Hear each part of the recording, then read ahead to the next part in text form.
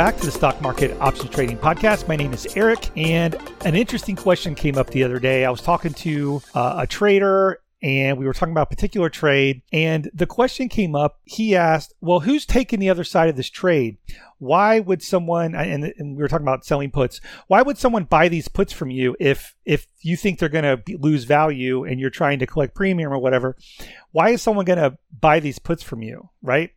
And it kind of brought up the question of I don't even think about that anymore. But I guess for newer traders, this can be a concern because you might be trying to translate something in real life to the stock market. And this is one of those things that, for me, just my opinion, doesn't really translate. So let me give you an example.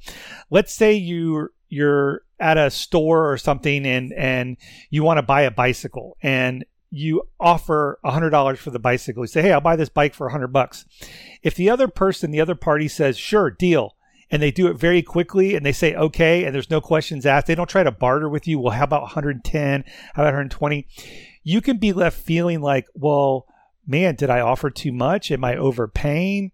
What's wrong with the bike? Kind of be concerned that the deal happened so quickly. But in the stock market, it just doesn't work like that. It's not how things work. So you have to stop asking the question, who's taking the other side of my trade?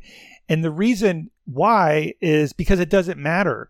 And what you don't want to do is think that, okay, I have this analysis that I'm doing that's saying, hey, sell this put, buy this call, whatever the trade is.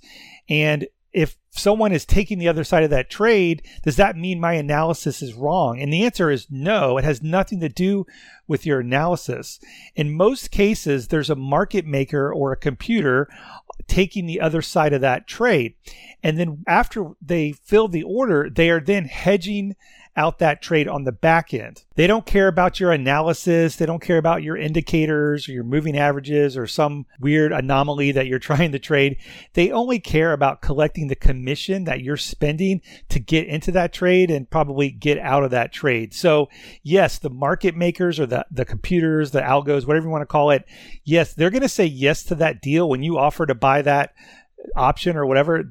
They're going to say, yes, that deal is going to fill. You're going to get filled. And then they're going to figure out how not to lose on the back end. So let's do an example. Let's say you want to buy a put on SPY because your analysis tells you that you think the market is going to go down over the next couple of weeks or whatever.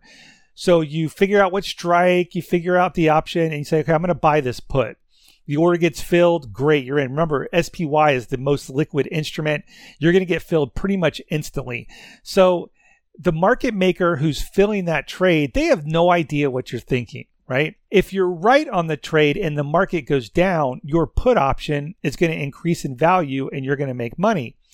And the reason why this is because you are now short delta. So you bought that put and now you are shorting the market with a certain amount of delta depending on the strike that you chose. So what this means is if the market goes down, you make money, right? Everyone understands that. So if you're right and you're making money, does that mean that the market maker who sold you the put, that they're losing money? And the chances are no, they don't lose money, right?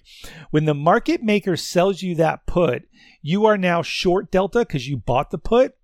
And now the market maker is long delta, or they've added to their long delta book, right? So in order for them to stay delta neutral so that they don't lose when the market moves around, they're going to have to add some short delta to offset the trade that they sold you. So in this case, they would have to short something in the market or get short deltas in some fashion. And there's a bunch of ways to get short delta, but they're going to have to get short delta to offset the position that you just put on. So don't worry about who's taking the other side of your trade. Don't let that infiltrate your analysis. You just need to focus on your analysis and your risk management. And really, you just need to think of the stock market as a way to express your opinion of the market by making a financial bet. And with the power of options, you can have a lot of different opinions. It's not just, I think the market's going to go up or down.